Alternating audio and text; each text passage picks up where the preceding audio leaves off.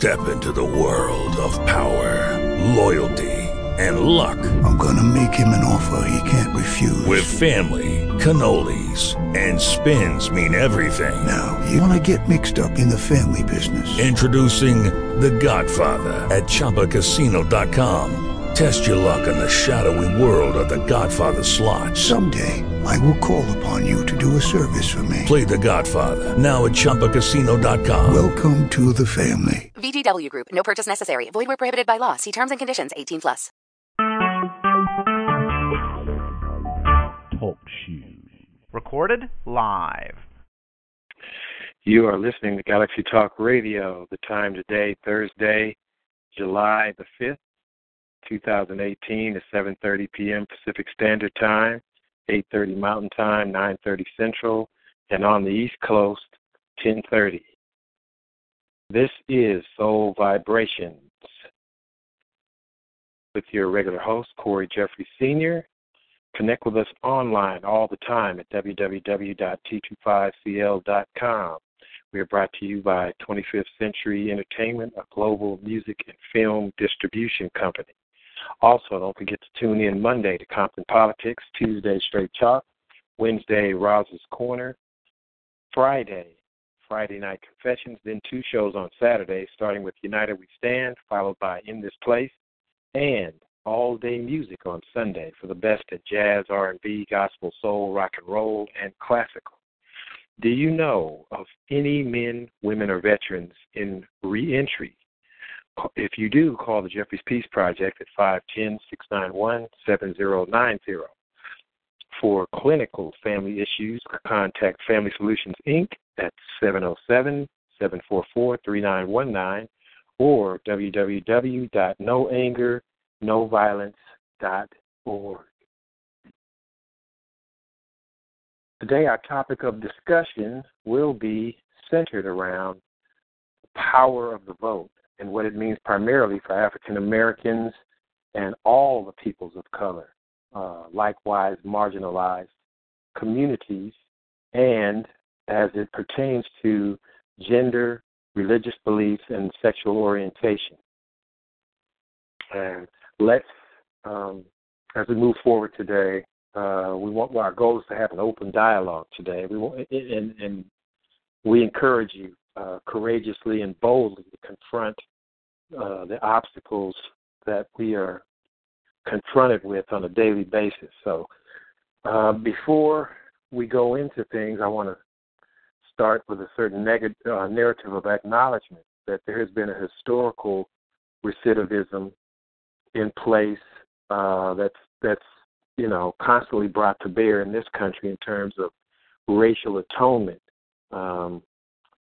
This democracy has continuously repeated small pockets of history over and over, trying to constantly correct itself. And it seems like democracy isn't what it appears to be. So my question for anyone that wants to join into this conversation, if you think about this, my question would be,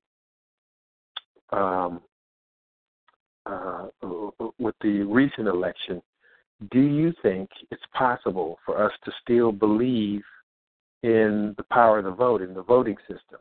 And if you think there's still some power in voting, then we'd love for you to share with us why. If you don't believe so, why not? But if you think we can turn it around from a bad situation, please feel free to call in and share your views with us.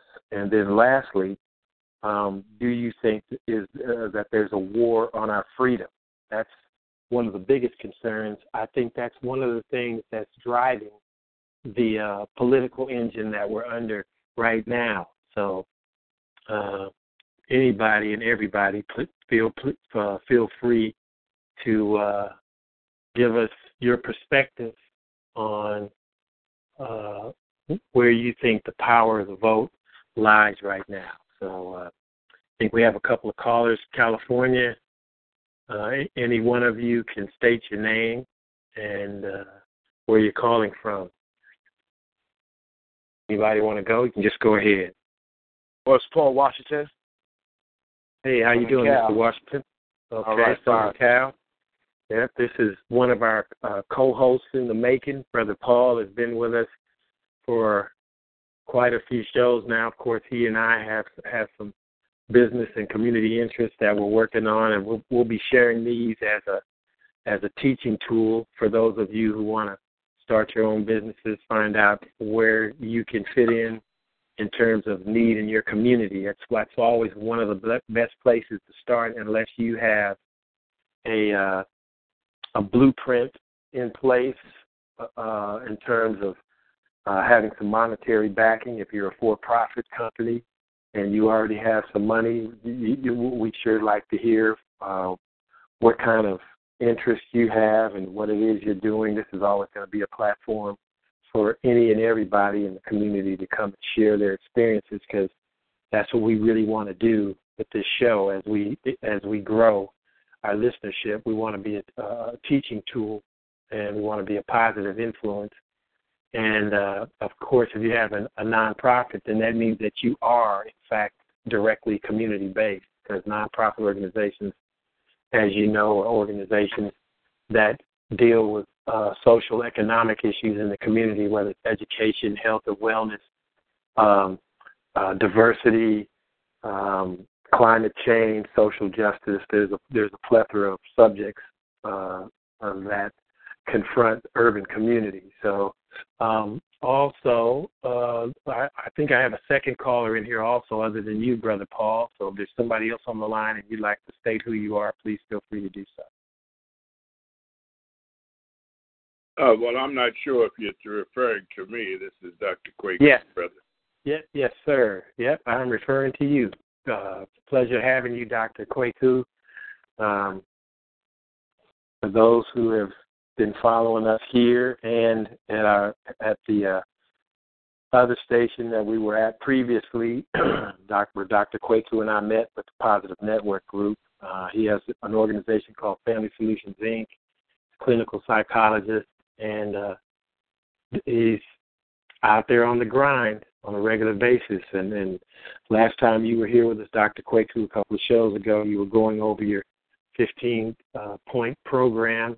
And for those who missed it, there's no time like the right time, and the right time is right now. So, Dr. Kwaku, what we were going to talk about on this show, and if you could share that plan with us, we'd certainly like to hear it again.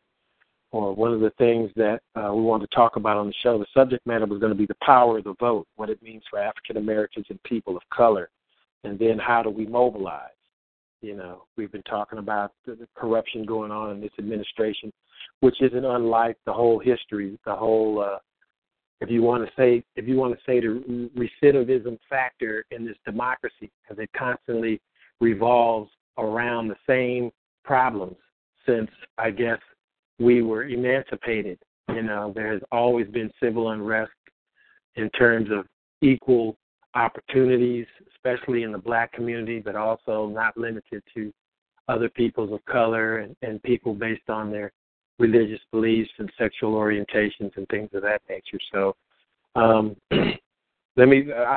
start with you, Dr. Kwaku, and then I'll go to you, Brother Paul, if you would like, and I'll ask you, Dr. Kwaku, what's your perception right now on the power of the vote and how it affects the black community? Do you believe we still have any power? Well, I'm not really sure, because I am not really apolitical. Mm-hmm. I keep up with stuff just because I want to know what's going on in the universe. But, as you probably know, I don't know if you've heard these numbers, but they say by 2045 that, Mexicans will be the number one minority, and Asians will be number two, and African Americans will be number three. Well, my thing is, we've been number one for a long time, and our needs did not get met. Mm-hmm. We still are trying to find a way to get our voices heard. There's still doing modern day lynchings with our people. They just shooting them down in the street. They have no respect for us as human beings.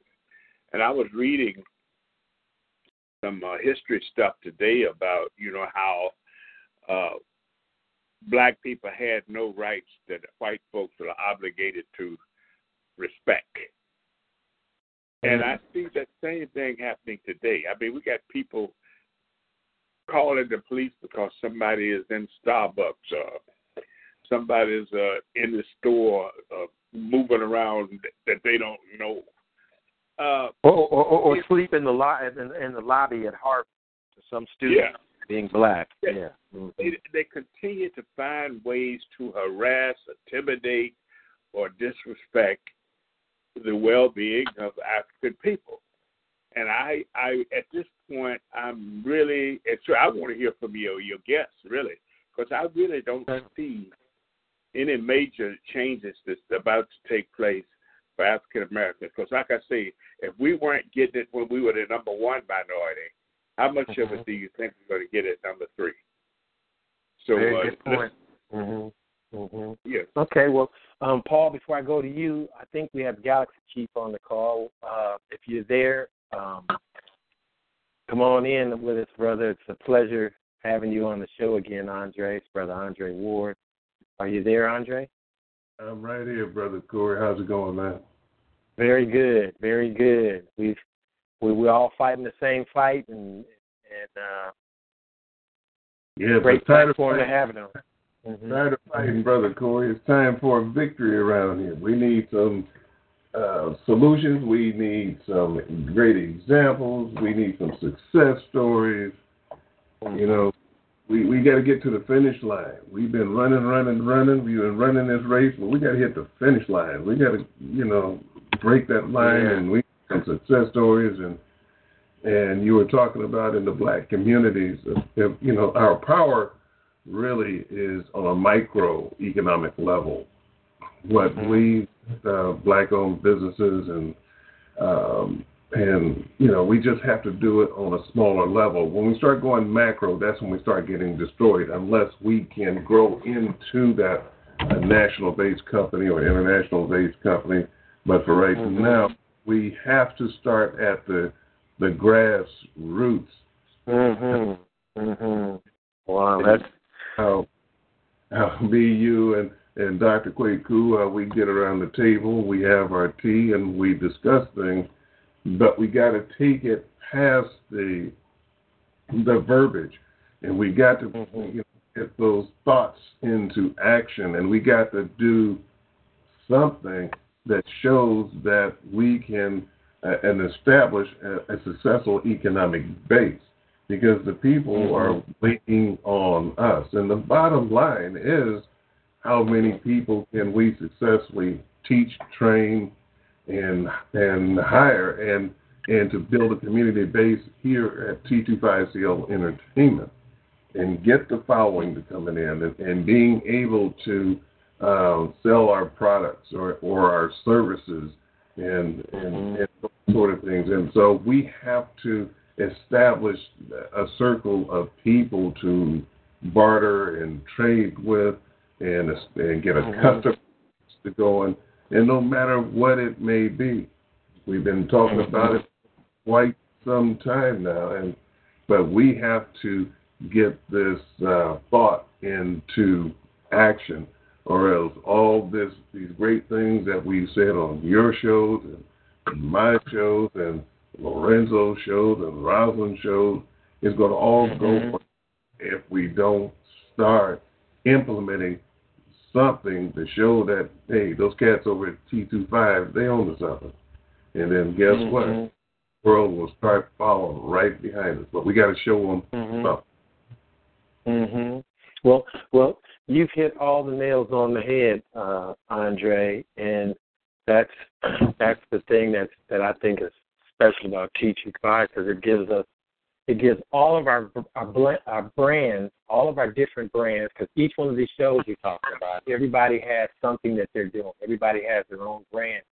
But collectively, T25 is a place where we can bring all of this stuff and put it on the stage not only for everybody to see that we're capable of working together, but where they can actually see the work bearing some fruit, and that's been, for me personally, that's been the biggest challenge in all the organizations that I've helped start and come across in the meantime. Some to the detriment of aggressively nurturing my own thing enough, according to some who observe, but I still believe in it's a no-lose situation, because when you build relationships, even if yours is stagnated a little bit, by the time everything comes together, by the time you really start putting time into your own brand, you formed relationships because we all need to lean on each other for a little bit of something. And most recently, there's a brother on the line right now, Paul Washington, who's down in Southern California, who's done a lot of stuff in promotions and in terms of music and reggae and rap and hip-hop and all those types of things. And we've been keeping in touch on a regular basis. I have another brother who's worked in a municipality in Louisiana. He's managed a $500 million budget in terms of looking out for senior affairs, and he has a brand that connects the South to the Bay Area. It's called Bayou Meets the Bay, and he's done some things for scholarships for historically black colleges and stuff. But the hard thing that I found out with all of these working pieces is that we have great ideas, and they're $1 million ideas. The only thing we don't have is two things, and I say time partially, because whatever it is we're doing, until we can collectively start something that we can all bite a piece of something off of, we're going to be limited in the time we can spend with each other. Because it's like right when we get ready to do something extra with each other, we're looking up, and here comes the first of the month. It's time to break away for a minute to do what you normally do to pay your bills and stuff like that. And if we could just find something where we could say, look, here's a project, and if you're a nonprofit, how can you best serve the collective of what we're all doing? If you're an LLC, how can you best serve the collective of what we're all doing? And we got to find a way, like you said, Andre, and we come together to do more than sip tea and go back and say when the next meeting's going to be. We have to find a way to come together and say, okay, here's a project. And out of this project, here's how we can get some operating capital. And here's the part that you'll do. And here's from what we raise on this, here's what us having an agreement amongst each other. Here's what, when this thing is finished, here's a slice of pie that you can take back with you. For you, here's a slice of pie you can take back for you. For this person, here's a slice of pie you can take back for you. Because when time goes by like it has been, it gets a little frustrating, and at the same time, we still try and, we believe in what we're doing, and that's why we keep hanging on. But,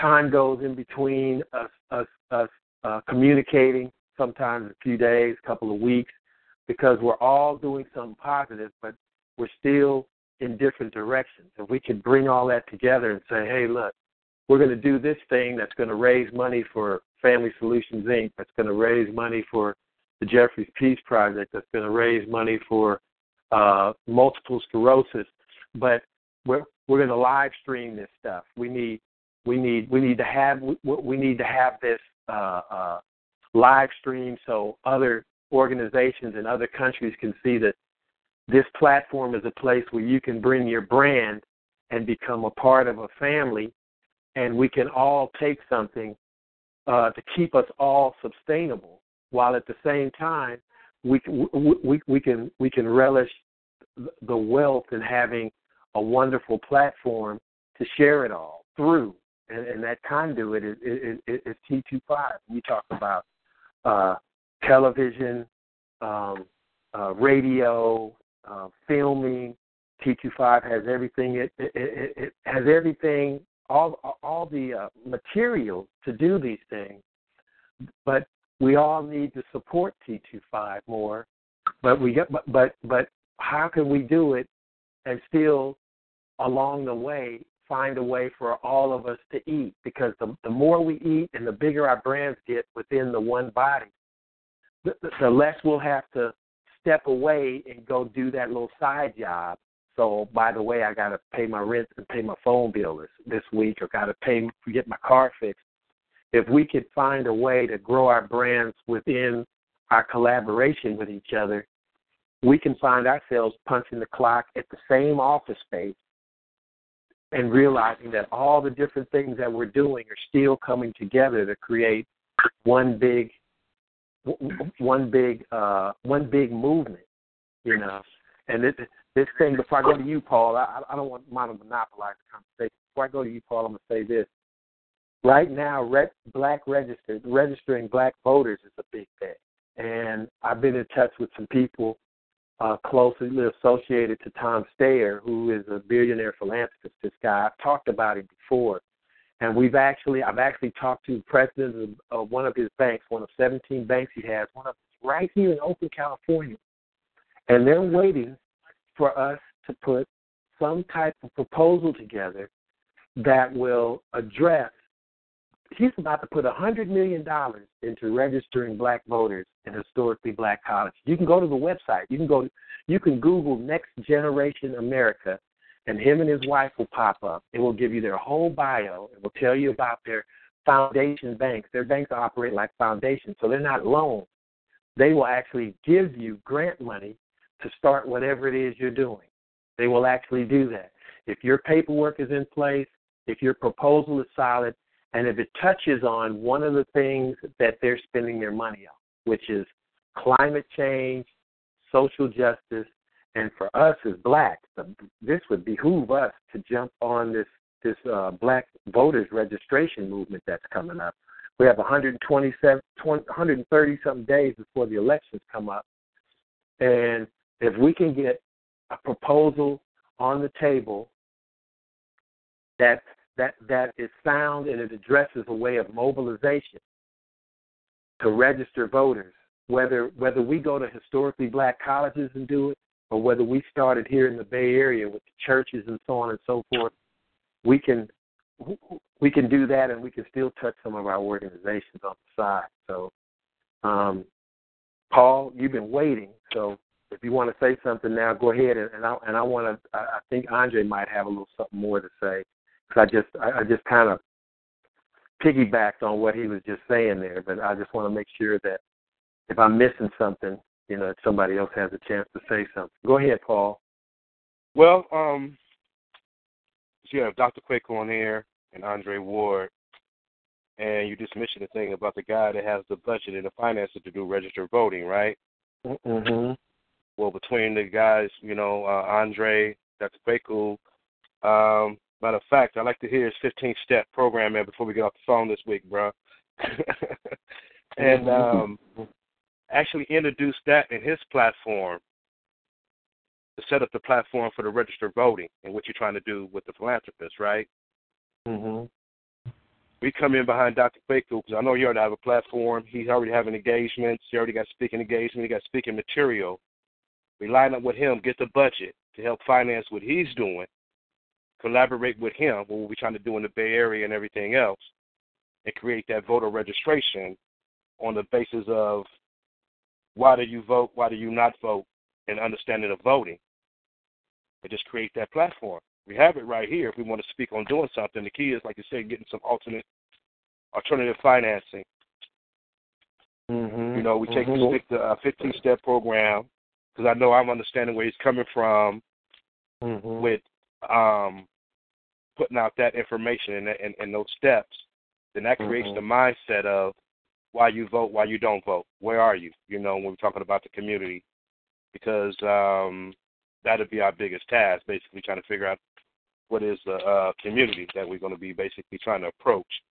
But with his program, his background, his history, we'll be able to create that awareness of why you vote, why you do not vote. Just like I'm not that political, but I understand the reasoning behind why would you vote for something, why you're not voting for something.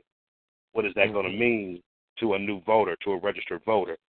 Got a lot of young kids now coming out of college, and that's their biggest stand. They're getting an opportunity now to express their vote, their message through a vote.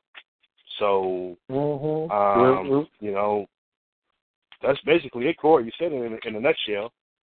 You know, we can throw an easy proposal on be able to say we need the funding to get out and stand on a platform, which you already have right here, with your relationship with Dr. Kwaku, and create that entity where we get out, spread the whole registration to vote, doing a petition, getting people to sign up and campaigning, and, you know, just take it from there. Yeah. Well, see, here's the thing I can attest to straightforward is that in communications with the people at Next Generation, the money is there. This guy's got plenty of money. So what we have to do again is we have to see. There's a gentleman that out of a poll of people running for mayor in Oakland, he's number 3 right now. This gentleman he has a partnership in ownership with the largest construction African American construction company in the Bay Area. They're actually doing some work at the Oracle Arena in a couple of weeks, I guess in one of their banquet rooms or something. And this gentleman's running for mayor, but he's also a construction guy, and he's on the board of directors for the Oakland Coliseum board of directors, and he's also started a foundation, the Oakland Beautification Council. He spent 7 nights in Tent City, sleeping amongst the homeless as part of his relationship in running towards the mayor. He wants to know exactly what this homeless situation is, and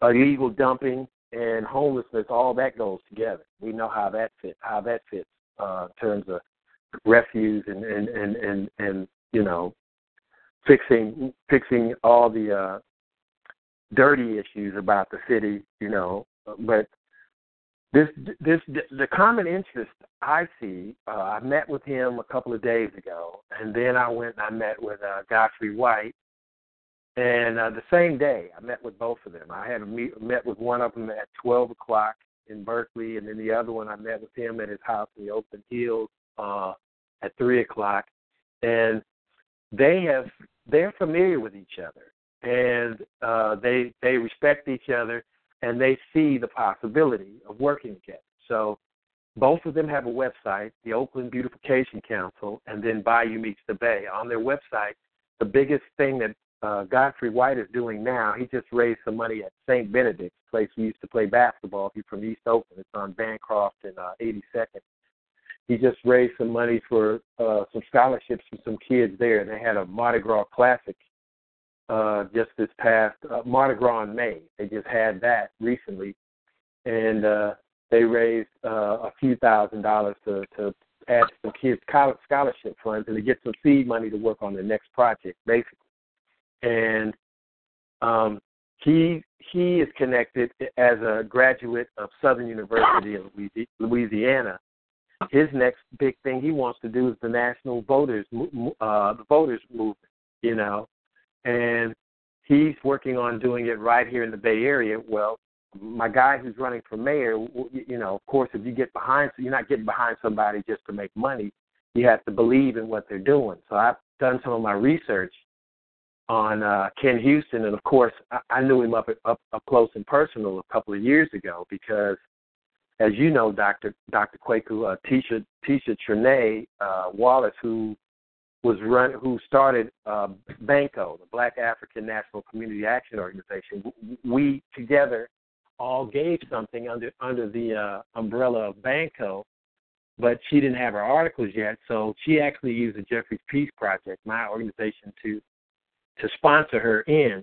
And Brother Ken Houston facilitated the Toys for Tots and the clothes and some other stuff, and about 350-something chickens that we gave away and all that stuff.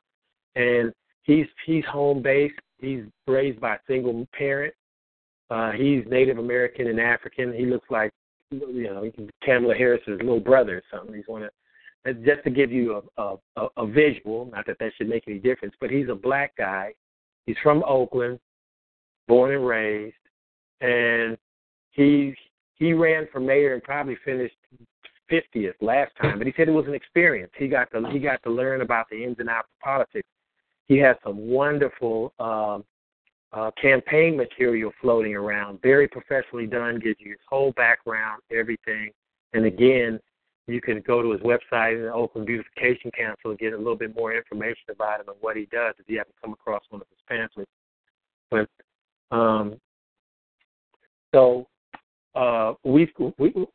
between him and Godfrey, we've got local and national voters registration prospects. And if that's what it takes for us to get connected to some of these funds, because the battle we've been fighting, Brother Paul and Dr. Kwaku and Andre, part of what our issue has been is just creating that capital to get us going off the ground. And you guys are established and you're very knowledgeable. My thing is just bringing people together, kind of like the hookup guy, so to speak. But then thinking outside the box, for me personally, aside from having a grant writer or somebody in position to help you raise money that way, the basics are obvious for me. Anytime you can get into a venue and you can bring music, food, and libation, you can sell anything, whether you're campaigning for Donald Trump, whether you're campaigning for sarcoidosis, whether you're campaigning for voters registration, whether you're campaigning for the first ladies of the church with having a fashion show for their hats or the suits that the pastor's wearing. It's a place where people gather together. We spend our money on entertainment. So why not use an entertainment facility but have a specific platform in place that go to the needs of the community? And if we get into some place like that, why can't we mobilize our cameras and live stream it so other communities can see it? Why can't we attach ourselves to the entertainers and music? T25 is global music and film distribution. Live streaming is the distribution. The music, the artist, is that. But the difficult thing is, if we can all buy into the fact that we're starting a movement, and we can realize that, of course, you're not going to get your full value of what you're worth. Your money is worth. I mean, your talent is worth a whole lot. But if we price ourselves out in the beginning, then we won't have anything to grow with. So if everybody could take one philanthropical step and say, look, if we can get enough seed money together to pay everybody's gas to get back and forth and put $150 in everybody's pocket so nobody spent any money, it would be just like going to rehearsal and just practicing, but you're getting paid $150. If we could do that for this one thing, if we could get this one thing off the ground, that's just hypothetical. That's not the only way of doing it. I'm just throwing this out there as my own opinion. We could get that one thing off the ground just in plain, easy terms. If you had 800 people show up at a place and they gave you $40 a ticket for the right type of platform, that's $32,000. And if you have the right organizations connected, meaning at least one or two nonprofits, it will allow you to probably pay for the venue and for some other stuff through sponsorships and grants. So that way you're not taking the money that you make from the door and having to pay most of it out. If you could actually have everything paid before you even count what's at the door, that means that each artist, each film person, each promoter everybody could walk away with a couple of grand in their pocket. And I would certainly, I've been getting by without that. So I would certainly be willing to take my couple of grand and hopefully one or two others in this movement, take theirs and put it in to the next project, because that's the one that's going to really kick you after the first one. The second one's the one that's going to really kind of free you up, because the second one, we will have proved ourselves at the first venue, but you can go to the second venue and have the cash up front. They'll listen to anything if you got the cash up front to buy your way in. We have 3 clubs that you know, Andre, and you know, Dr. Kwaku, that are just waiting for us. And they're perfect demographically, because one's in Marin County, one's in Jacqueline Square, and the other one's down in Fremont. So whatever we do in Marin County, next month we can shop it to the one in Jacqueline Square. In the next month we can shop it to the one in Fremont. But if we have a relationship with 50 other nonprofits, which I have in this list, of whom some of them were on the bus when we went to Channel 5, we could be rotating between those 3 clubs, and we could have something going once a month at 3 different clubs every month. There's a revenue stream that we can get, unless LeBron James or somebody comes and finds a check. Otherwise, the obstacle that we have been fighting through right now is us raising the money. And the intentions are good, but we don't have the time. If I go back to that time thing, we don't have the time to actually spend 10, 15, 20 hours helping each other. Because if I'm helping you on your project, I'm not making any money. If you're helping me on my project, you're not making any money. If he's not helping him on his project or them on their project, they're not making any money. And it's not because we think that we were supposed to. I mean, we've always been transparent with each other. But the thing is, when that monthly bill rolls around, it's like, I just can't spend the time here. But if we could find that one thing we could do where everybody takes a little something away from it, and then takes what they take away from it and put it back into the next project, the money we've raised independently, we can share. If you get $2,000, if 5 of us get $2,000 a piece from this gig, and we say, hey, just in time to pay my registration, to get my tooth fixed and everything else, take $1,000 off. Between the 5 of us, we still got $5,000. We could say, hey, we have equal stake. We can go into this next thing, and the money we make off of that will catapult us to the point where we will never have to work for this system again. Whether, we can talk about voting, because all of this ties into this voting thing, because we've been held hostage as a nation for how long? And we all know ways of fixing this stuff, but we just haven't gotten that break, that ability to do it. And sometimes all we have to do is look into our community. If we had $1 trillion to spending, we got investment money. But why aren't we pooling it together? Or why aren't we finding some kind of project that we can commit to? And I'm going to keep grinding on this because I know it's there. I feel like it's really close. I've met with this brother with the Peacemakers that you know, Dr. Kwaku. We gave a presentation to the West Contra Costa School Board, to the director of the school board. We've given, 3 different presentations, and now we're talking about the money thing. And that's good that it's fixing some clinical things that are wrong with kids when African-American kids act out in schools because of what's happening at home. So we already know that this organization's in place for that. This guy wants me to be his special projects guy. So that means that the $500 a month or whatever that little piece of salary is, because the people who are at the schools, he's got 4 schools that are getting ready to sign up with, they're going to get the bulk of that money. But if he gives me $500 for 1 month, what that means is instead of me having to go do that extra thing to pay that amount of money, I can take that money and I can work on the next fundraiser project for him. But it's not just him. It's It's his thing. It's Bayou Meets the Bay. It's this Open Unification Council. I've got about 3 different things now where I'm still in that same position. I don't have to punch a 9 to 5. Well, if I get $500 from each one of those, that's $1,500 a month. I've been getting by on what I've been getting by on without that. So that $1,500 a month, if I really wanted to, I could put that aside and sacrifice and keep doing it. I've been doing it. I could do that, and in 6 months, it means I will have saved up. In 2 months, it means I'll have $3,000.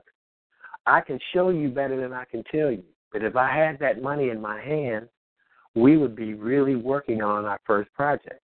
That's been the only difficult thing, is getting that operation capital. And we can get it by just coming together and saying, let's define what our first thing is going to be.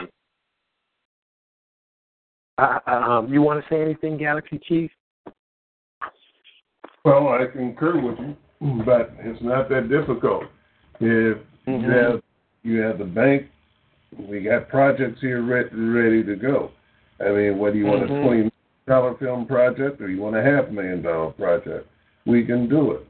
And if people want to get involved and be investors in film projects, so be it. We got our next idea on the table is Latin with a touch of soul. And so next plan, we're already having discussions about that now. We got an existing film to go into the theaters. And so we can work what we have right here in front of us and getting a bank on board. And so what we need to do is go to your bank and let's establish that relationship and let's move forward. And let's stop talking about it and let's be about it and make it do what it do, man. We got everything. Well, I have to admit something. You know, you're 100% on, because this is that type of bank now where we can go to them and I'll just introduce you guys. You tell them what your project is. You go over the numbers with them. Put your whatever your budgetary thing is. Let them know that what they're investing in, or like I said, they're a foundation, so they're going to give you money for something. Now, United We Stand deals with clean drinking water and all these social justice issues. If you go to the streamer, Paul and everybody that's online now, if you haven't seen it, you can go to www.t25co.com and you can click on United We Stand movies. I think you click on United We Stand and streamer, and it will show you what the movie's all about. So I agree, and I have a name. I have a contact person there, and this week we should, whatever you need, Andre, if we need to get together first, if you want to just walk down there. If we walk down there, I know they're going to say, well, what can I look at? Give me something tangible.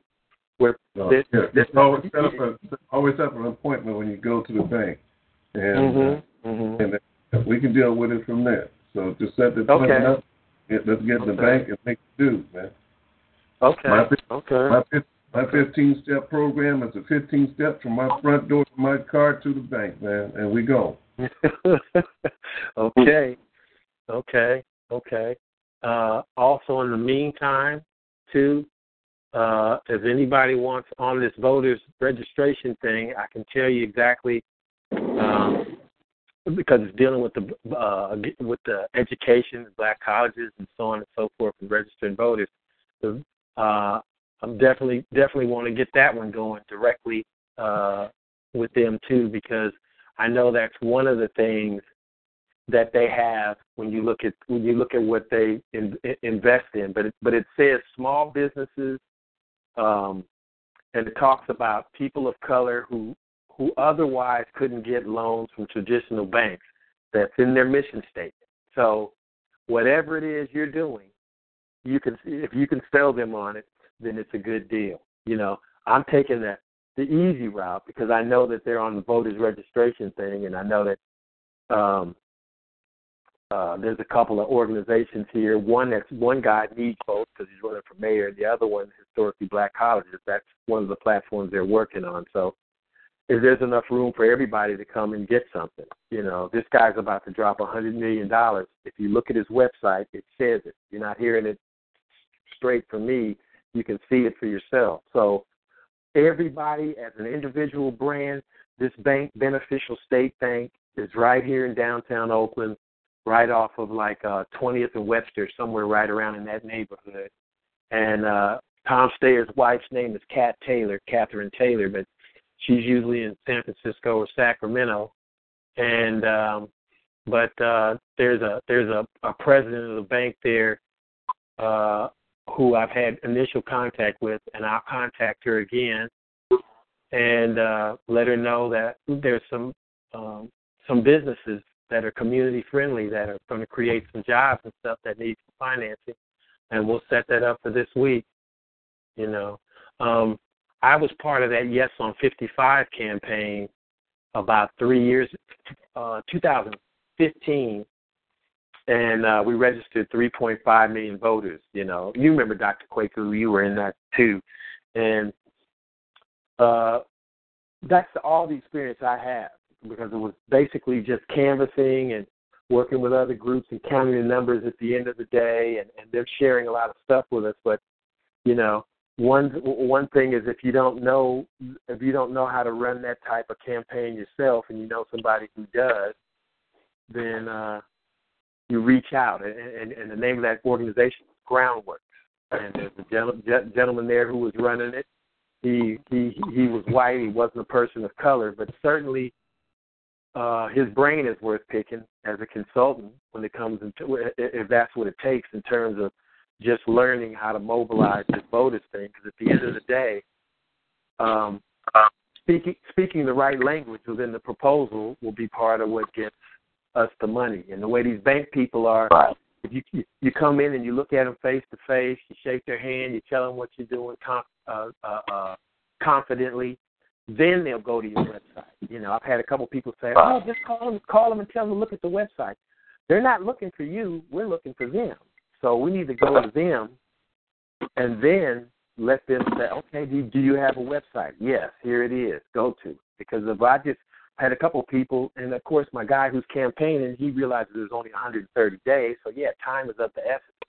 I didn't run into him until recently. If I'd have gotten with him months ago, we'd be in a better place. But he's kind of rush. He's like, "Oh man, I don't have a lot of time. Either, they know what we're doing. Either they're on or they're not." Well, they already have a thing, so they're not jumping on anybody else's wagon. If you want something from them, you have to come and ask for it, and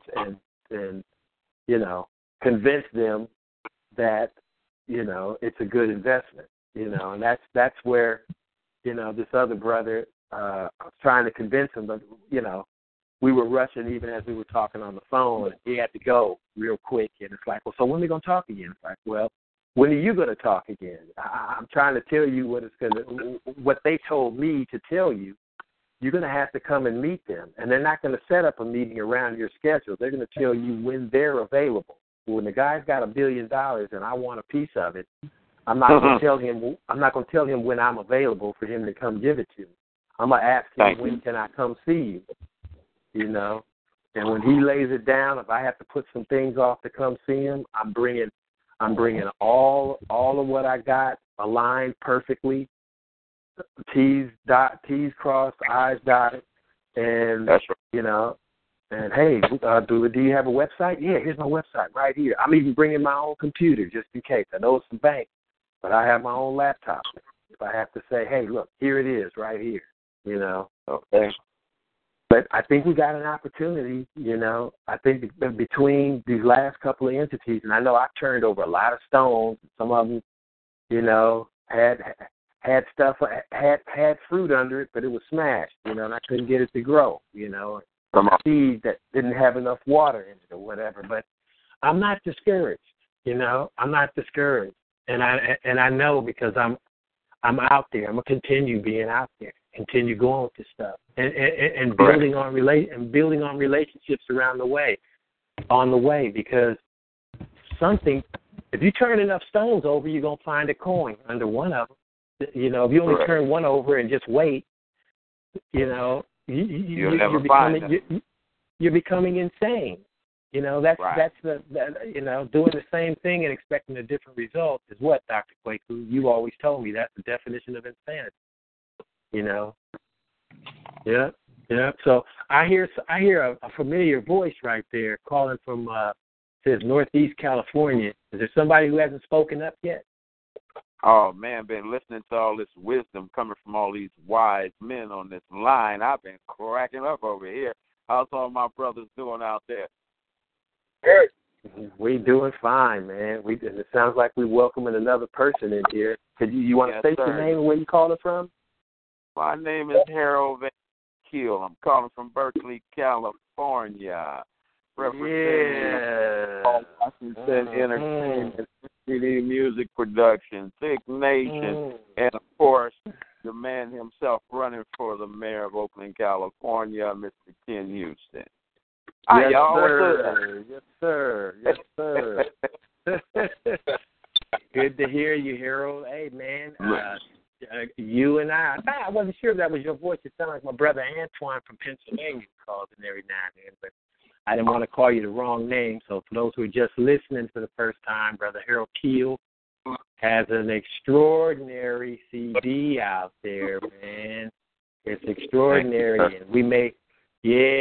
he's got some people across the country that are looking at putting it on the radio and doing some things with it. And also, he's part of the voters registration movement. Brother Harold is king of the big dogs. There's an organization,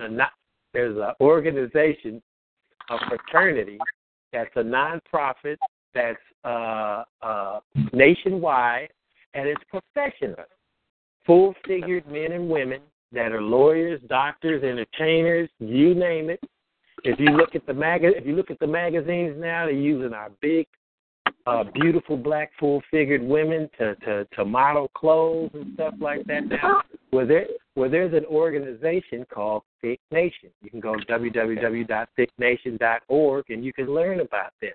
And Harold won Artist of the Year at the Las Vegas because they have conventions in a lot of different cities in states across the country. And he won Artist of the Year a few years ago. And you have to hear this guy's album to feel what I'm talking about. But Harold has been busy with the tribute band from Parliament Funkadelic, and he's organizing a new set of musicians to get ready to mobilize with him on tour. They're looking at something in Sacramento and something in Vegas coming up in October, and some of his musicians who worked on his album. One of them was Prince's drummer. Another one was with Larry Graham. Some of them were with some other professional Bay Area music companies and whatnot. And so I mean, we're not talking top level. We're talking all the way professional music, and this is all part of this movement. And these are all the all the resources that we're pulling together. So when we start mobilizing, we don't have to shop, outside the neighborhood. We've got plenty of music talent right here. We have good film works right here. We have venues right here. We have we have clinical psychologists right here for your mental state. Yeah. We got something for reentry, something for health and wellness, something for education. This is what the village is. So, how was rehearsal today, Brother Harold?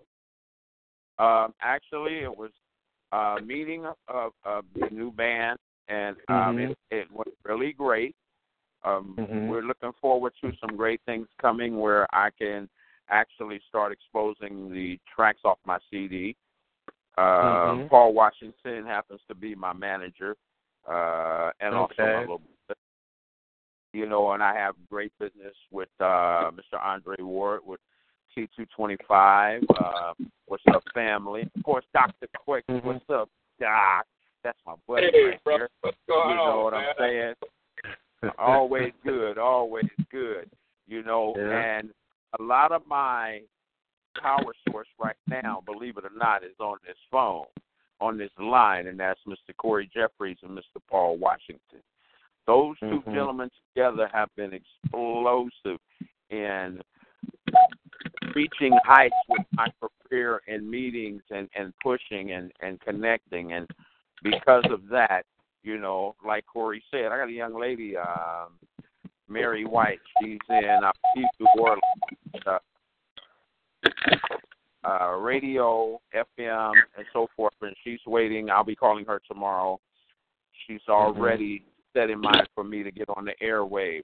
And mainstream, mind you, mainstream. So working on getting some CDs pressed up so we can get them products to her and others. And looking forward to coming out and handling this business, not just with the Ken Houston, but with Godfrey Whites from the Bayou to the Bay, with Corey on all of our nonprofit organizations who are fighting and striving to do something better, to become something better. I stand on that same platform wholeheartedly, and I am assisting in every way. Because, see, we all love where we come from, but we also understand without each other working together and fighting this fight, we won't have anything because nobody's going to give us anything. So we have to do this. Yep. We have to devise plans and sit down and work the plans. Plan your work and work your plan. Yeah. You know, and Harold, if you been here us from the very beginning, we had started this platform off. The beginning of it was going to center around the power of the vote and what it means primarily to African Americans, people of color, and likewise marginalized communities, like based on gender, you know, with hashtag #MeToo, all the religious prejudice that's going on in this country, and sexual orientation and things of that nature. And we wanted to open up this dialogue to kind of center it around the power of the vote. But I think some of the things that we're talking about in general, you know, kind of let us know that if we stay close as a community, then we can start a movement that will take care of itself. You know, the way this past presidential vote was hijacked, you know, you can. I'll say this one thing about my concept of what voters registration means. What it's supposed to mean and what it actually is are two different things. Okay, there are like 7 of us on the line right now, and if we were to vote and say, we're gonna go out for dinner. What do you guys want? And if 2 of you said steak, if 3 of you said chicken and waffles, and say the other 2 said, one said pancakes and one said cereal. When you look at the voters thing, it's clear that you know, 3 votes went in one direction, and there were a couple of circumstances where 2 went another way, and you know the others were split. Okay, but if I was the person orchestrating this democratic process, and we were counting the votes, and then I came in and said, well, look, the guy who voted for cereal, I know he was just one person, but because he's an electoral person, his vote is so we're going to have cereal. Only one person voted for cereal. Right. Then what it means is the voting. Why'd you waste the rest of our time with this voting process if there's a loophole in a way that you can steal? What it means is that there's somebody else out there that wants to see what our mentality is. I just wanted to know who wanted steak or not, so I know how to look at them the next time I see them, as opposed to I want to have an even platform so where the majority actually wins. And in the United States, that's not the case anymore. Because why is a system that could be so simple so difficult? You've got voters, and you've got the electoral voters, and you've got this other stuff going on. It's all. It should be as simple. It should just be as simple as, you know, the majority vote is what, I mean, if the majority doesn't do it, then why are we voting? Well, if we were majority white, then the number would count. They would do it like that directly. But because the Latino community is by 2040 in California, they're going to be 70% of California if things go the way they're going. So here's what we'll do. What we'll do is we'll denationalize those. We're not going to ship them back. We're going to do a little bit of that to scare you, but we're going to hold over you the fact that you're an illegal immigrant. So if you do anything wrong, you're going to have this cloud of the threat of being shipped back someplace. But they're going to let you stay here because who's going to mash all these grapes up in wine country? Who's going to pick the oranges and the fruit and stuff? Who's going to do all the grunt work? And the Latino community has proven that they're willing to do good, hard, honest work. When you contend that they're MS-15 and all this other stuff that he claims, that would be like saying, you know what, we're not going to let these Haitians or these Africans in here that are seeking refuge because that's where the Bloods and Crips started, which is a big lie. The Bloods and Crips are a United States organization. That started here. That was conceived out of poverty in the L.A. area because there was no jobs and no education and no resources. That was conceived. All of these negative things are conceived because of oppression. Right. And so this whole thing about voters, we can turn it around, though. I don't believe in the vote, but I believe that we can turn it around if we re-educate each other. It'll be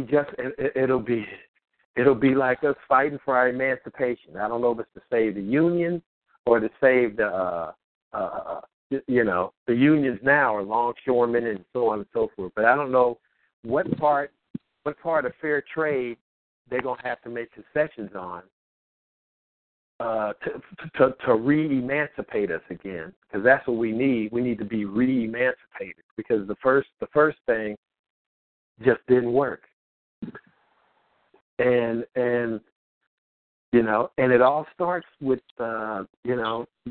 young voters, black colleges, all that stuff. We pulled it off with Obama. We have to see it for what it is, though. Even if we get a black man in president, don't think he's going to free all the slaves, because he's a puppet. Whoever the president is a puppet. It just so happens we have a puppet now that's wearing a white sheet instead of, he's taking his off. We've had him before with sheets on, but this guy is letting us know that he's the worst of what we've ever witnessed in our lifetime, maybe ever since the presidency, since the democratic voting thing was instilled. But is there any other person out there? We've got a lot of lines open that hasn't had a chance to say anything. Please step forward and be well accepted. Yes. Good evening, brothers. This is Brother Dotson from Hercules, California. Hey, Brother Dotson. How you doing? I'm doing well. I haven't been on the broadcast for a couple of Thursdays. I've been busy mostly on Thursday with some school activities and different things, but I was lucky enough to be able to tune in this evening, and I'm really enjoying the great aspects of what we're talking about. When I came in, you were just talking to a brother who I assume is a musician, and you guys were talking about black music and obviously putting something together as a black music forum, which is a great topic. I just want to speak on that for a minute. I had an opportunity. There's going to be a movie premiere here in the Bay Area starring the brother who was in Hamilton, Devontae Diggs, and he is premiering his movie at the Fox Oakland Theater sometime next week, I believe, and the name of the movie is Blind Spotting. Oh, okay. And, I'm asking everybody to come out and support that movie when it finally hits the theaters on the 22nd. And the reason I'm promoting that is I've had a chance to speak to that brother, and I asked him, why are blacks underrepresented in the movie industry and media, which we are terribly underrepresented. Now, everyone doesn't have to be Denzel or, Oprah, be in front of the camera. And I asked him, when he was doing this movie, was he promoting black people being the grip? You see all those credits that roll by at the end of every movie you go to when you take your girlfriend to wipe out?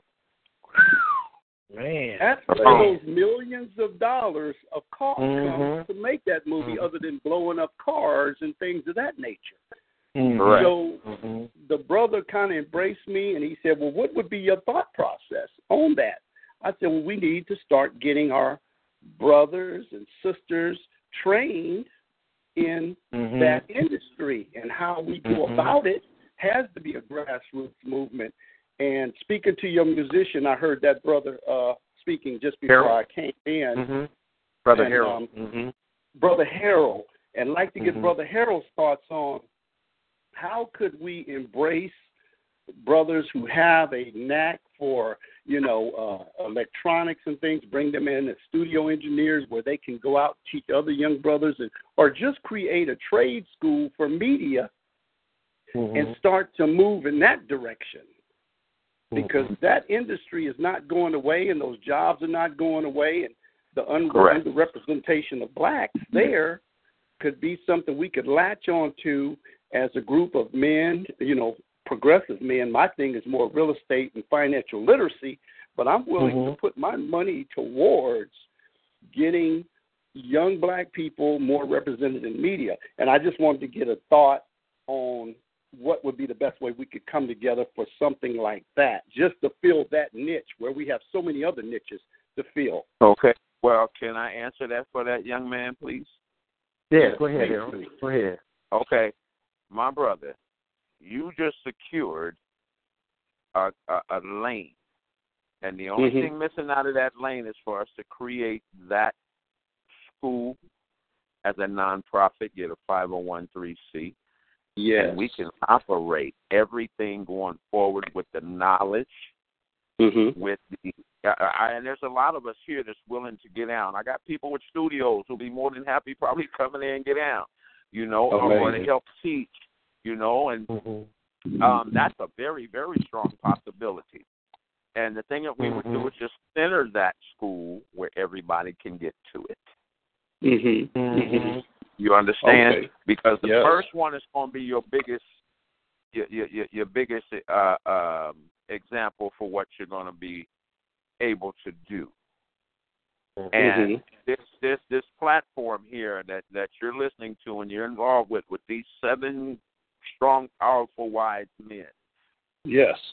Is more than an avenue for what you're speaking. See, we're all destined to be at the right place at the right moment to say the right thing. Well, today was your lane. Well, because that's how you just spoke on. And let me say this real quick too. There are some entities out there that are going, like Laney College. If you go that route, Laney College has a great film thing. So does Ohlone College, where your daughter Harold is going to now, correct? And then you've got Mindseed, which Dwayne Wiggins from Tony has in East Oakland down the street from Allen Temple. He has a 6-week program during the summer which teaches kids music theory in terms of becoming engineers and doing all the behind the scenes things. That's from a music standpoint. Then you have Overcomers with Hope in West Oakland and the old Marcus Garvey building. They have a multi-million-dollar studio there. Some of these kids that are leaving there at 19 and 20 years old are getting jobs with NBC and ABC and all that stuff. But again, you're working for another organization instead of starting your own brand. That's not a bad place to start, because if you can make you can make a decent amount of money to put money aside to look at the big picture, you can bring that knowledge. But to expand on what Harold's talking about and to help answer your question that you asking too, brother, is it's really as simple as finding a need in your community, and like you just said, we have the skills. I mean, we have the vision, the stories we can tell from our community that could go to film just from our stories in urban America. And I mean more than just a rapper who used to be a drug dealer. We got other stories in our communities that can save lives and re-educate and change the whole mindset.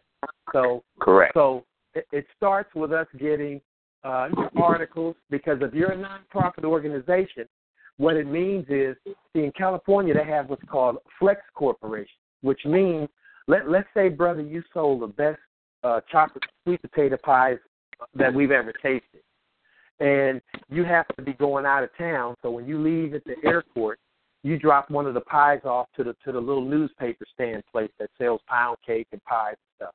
Now you come back from your trip and they say, man, them little pies you dropped, the people that pass through the airport, I could sell 1,000 of these in a week's time. Can you give me 1,000 pies? Well, what are you going to say? There's no way. I don't have enough material. How am I going to get 1,000 pies together? But see, if you have something you can teach, nobody knows how to make those pies except you. So you start a foundation, you get your 501c3, and by doing that, what it allows you to do is what for-profit companies can't do. A for-profit company can't get a grant. They can get venture capitalists to invest in them, and of course they want a return on their money and all that stuff. But in terms of a foundation, you can get grants, and you can pull students from the culinary schools and teach them. In other words, your grant will pay for your industrial kitchen. It'll pay for all your materials. It will pay stipends to your interns who bake your pies for you. Then when you sit, now you can go to the guy at the airport and say, yeah, I got a workforce. It's all paid through these grants. I'm teaching them baking and culinary stuff, and I can give you them 1,000 pies. But when you sell those 1,000 pies, the profit goes into your pocket. Because you're teaching on one end, so we can take that same cookie cutter concept, and you can apply that to what you want to do for teaching. You could teach film and don't even know nothing about film because of the fact that you know it's possible. All you have to do is get your nonprofit organization together, and you can recruit. Like right now, for $150 a year, you could get a membership with the Liberated Lens.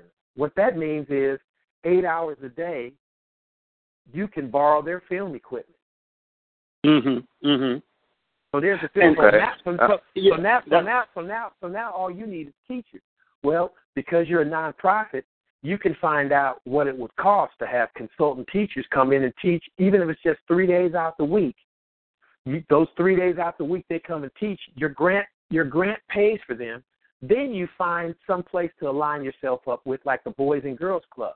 You go, well, hey, look, we need some subject matter. There's a summer basketball tournament here. Let's partner up with the Boys and Girls Club. And, hey, Boys and Girls Club, we'd like to use your club as a platform to teach film. So now you got a bunch of students here that can come learn how. Some of them don't play basketball. Some want to be statisticians and run the score clock. Right. Some of them, and then you go to the Golden State Warriors and say, hey, you guys are big in the community. We need a couple of your players to come out for a couple of these little events that we're having and donate some material. So now the kid that joins the boys club to stay out of trouble has to be accountable for his grades. He's a single parent, so we have a waiver for those who can't afford it. Doesn't mean you still can't be a part of the program.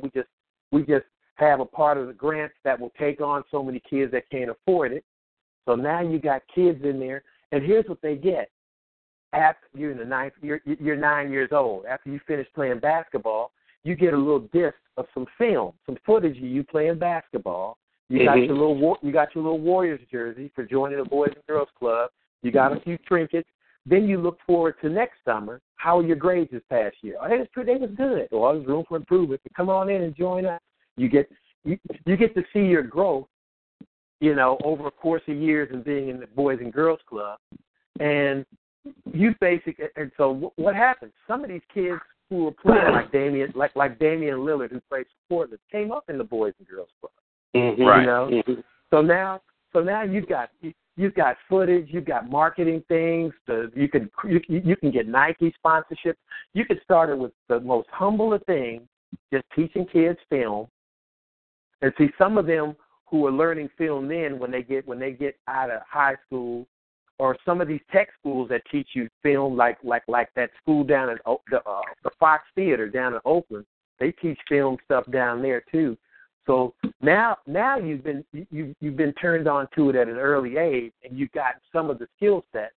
So now all you have to do is go to the next level in college and stuff, and you can come out like Spike Lee did. Spike went to Atlanta University, then he studied after grad at Harvard, and he had to pool all of his friends together with their credit cards to make She's Gotta Have It, whereas the white dude comes out of Harvard, and Hollywood drops $6 million bomb in his pocket to get him started. He started with $75,000 of credit card money from all of his student friends and made She's Gotta Have It, School Days, and the rest has been history. But that's a great thing that you brought up, my brother, because that's amazing. Not to cut you off, that great network of things and ideas that you just put together, and I think we probably need you to list a few of those film companies and educational film things we have down here in the Bay Area, because I don't think a lot of people are aware of them. But my thought process was more of a grassroots and incorporating a lot of the other things you were doing, because I come from a place of what I experienced as a youth coming out of high school back in 1974. There was a place here in Oakland that was state and city sponsored called the East Bay Skills Center. San Pablo. I remember that. Okay, yeah. So you do remember that. Yeah, so you remember the concept of the East Bay Skills Center, where they brought young people in for training, and it wasn't the training that we need now, such as coding, typing, or what computers. we're talking about tonight. Yes, exactly. But the concept is still there, and you covered a huge umbrella and aspect of the kind of people who could come together, from you talking about Spike Lee to the brothers who have the music industry down here. I'm thinking that if we can start a grassroots movement to bring these people in to kind of mimic East Bay Skills Center with specialized training, the thing that I'm looking at is every young person, and I've had conversations in McDonald's and different places with young teenagers getting ready to educate themselves and come out of high school, and I asked them if there was a place where you could go and learn coding, and I asked them what was their interest. One young lady said, well, my interest is the designing of dresses and being a fashion designer, and I asked them if you could have a pipeline from your high school to a place that would go and immerse you, if you had the grades and the knowledge and the training to you know, you can't just come tell me you want to be an astronaut and you don't know any physics. Now, let's be real. But if you have a dream and you aspire to just be able to, you like working on Mercedes-Benz, and you know how much they get paid, and one of you brothers, I know you take your Benz to the shop and get it worked on, how much that costs us. So, and I told most of those kids, they said, yes, that would be something I would be interested in, because everyone does not want to go to college and cannot. Yeah, and it shouldn't be based on, hey, if Steve Jobs can drop out after 2 years of college at Stanford and he's Apple Computers, why do we have to? And there's nothing better than an education. But like you said, education comes in many forms too, though. It doesn't mean you have to, like Dr. Kwaku would put it, go to one of these European schools, one of these European colleges to get your education, you know. And let me ask Andre, because Andre, his specialty is getting behind the camera and doing things of that nature. Andre, I don't know if you heard what we said, what we were talking about a little while ago. I know you had to step away on some stuff for a while, but we this gentleman who just called in here recently was talking about, doing something for kids to teach them exactly what it is that you already have. I mean, the platform could be right here with T25. He's talking about teaching kids about film industry. He was talking about watching all these credits roll off of these movies and seeing how many people are getting paid and all the money, millions that go into these budgets. Mm-hmm. Yeah. What do you say? Right. Jay? Oh, yeah. I mean, that's what it's all about, man. And whenever we do a project, we'll be more than happy to bring some of the youth in to assist us in running the cable and learning the process of setting up cameras and lights and sound and working on the stage. And we've done that before, and we'll do it again in the future. And so, and it's like I said earlier, we have a great team here at T25CL. We're kind of scattered out throughout the state, of course, but we definitely have a great team, and our team loves to teach others, to help others to teach, and so we're definitely down with that. Is Brother Harold still on the line? Yes, sir. I'm here. What's up, Dre? What's up with you, man? Man, staying busy, making things happen, as I like to call it, and Corey and Paul will tell you.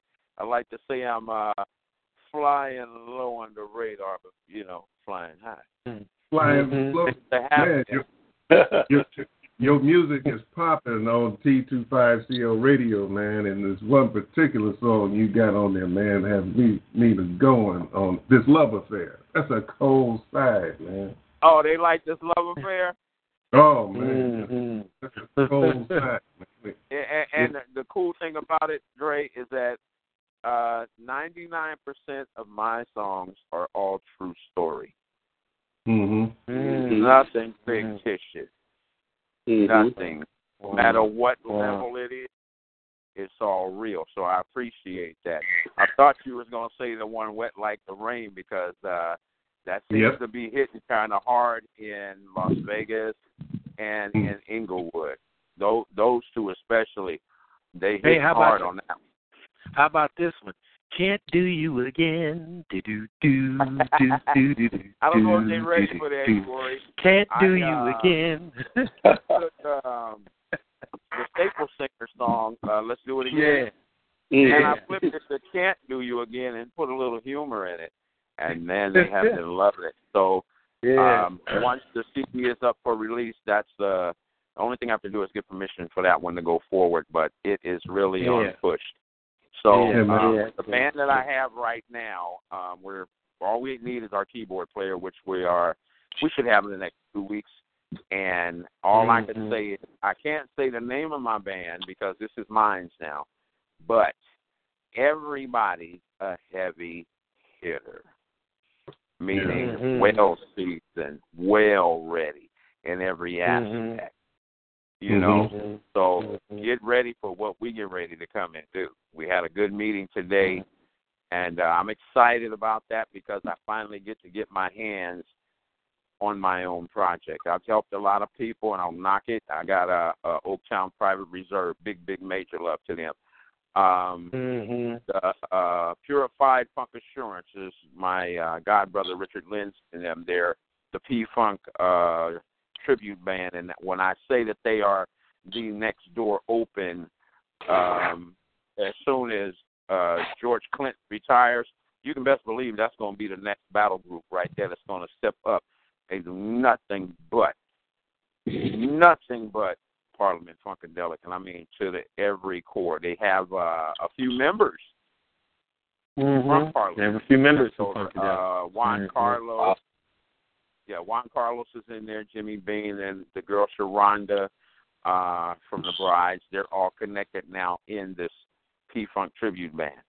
So that's another, So I've been there for people been there for me. Also currently recording with Sonny Fairley, jazz artist, saxophone. We completed a track called I Adore You. So that is it's already mastered. We're getting ready to push that forward. It's really based on this. I'm a conscious awareness type of person in my talk, my walk, and my music. because that is the platform we need to have recognized so we can make the correct changes in our society and especially in our own kings and queens to turn around and help instead of run away. You know what I mean? We can have our own communities if we just pay attention and learn how to get them and get them houses that are torn down or beat up and rebuild them and get them right. There's all avenues for that. We can get those rundown stores if we got to start a nonprofit and get it and make it a black-owned store. And let's get, and we can raise our own communities back to health without the government. And all of these stories, just getting there is like a reality show. I mean, if we could carry a camera with us on some of our travels and some of the things we deal with day to day and edited that stuff the right way, we've got a library, a catalog of material just in our everyday existence and everything that we do with our friends, our families, and our schools, and our ups and our downs. We have material, and we just need to get that financing thing. And I don't want this brother to get away from me who graduated in 1974. Tell me your name again, brother. Brother Dotson from Hercules, California. And can I just put one thing in on what that brother just said? Because that was so good to hear that. And I was turned on to Brother Carl Anderson, Dr. Carl Anderson, on YouTube. And I encourage everyone to go on YouTube and look at his speakings on the state of Black America. Man, he's a heavyweight. Brother Warren sent me his link, and I have been watching that brother and getting so much knowledge about how I should approach different things, as far as what Dr. Anderson says, we should have the resources like this brother was talking about, going out and getting these torn down buildings and community in the community and making them our community center and working in that aspect. And then he also talked about political influence.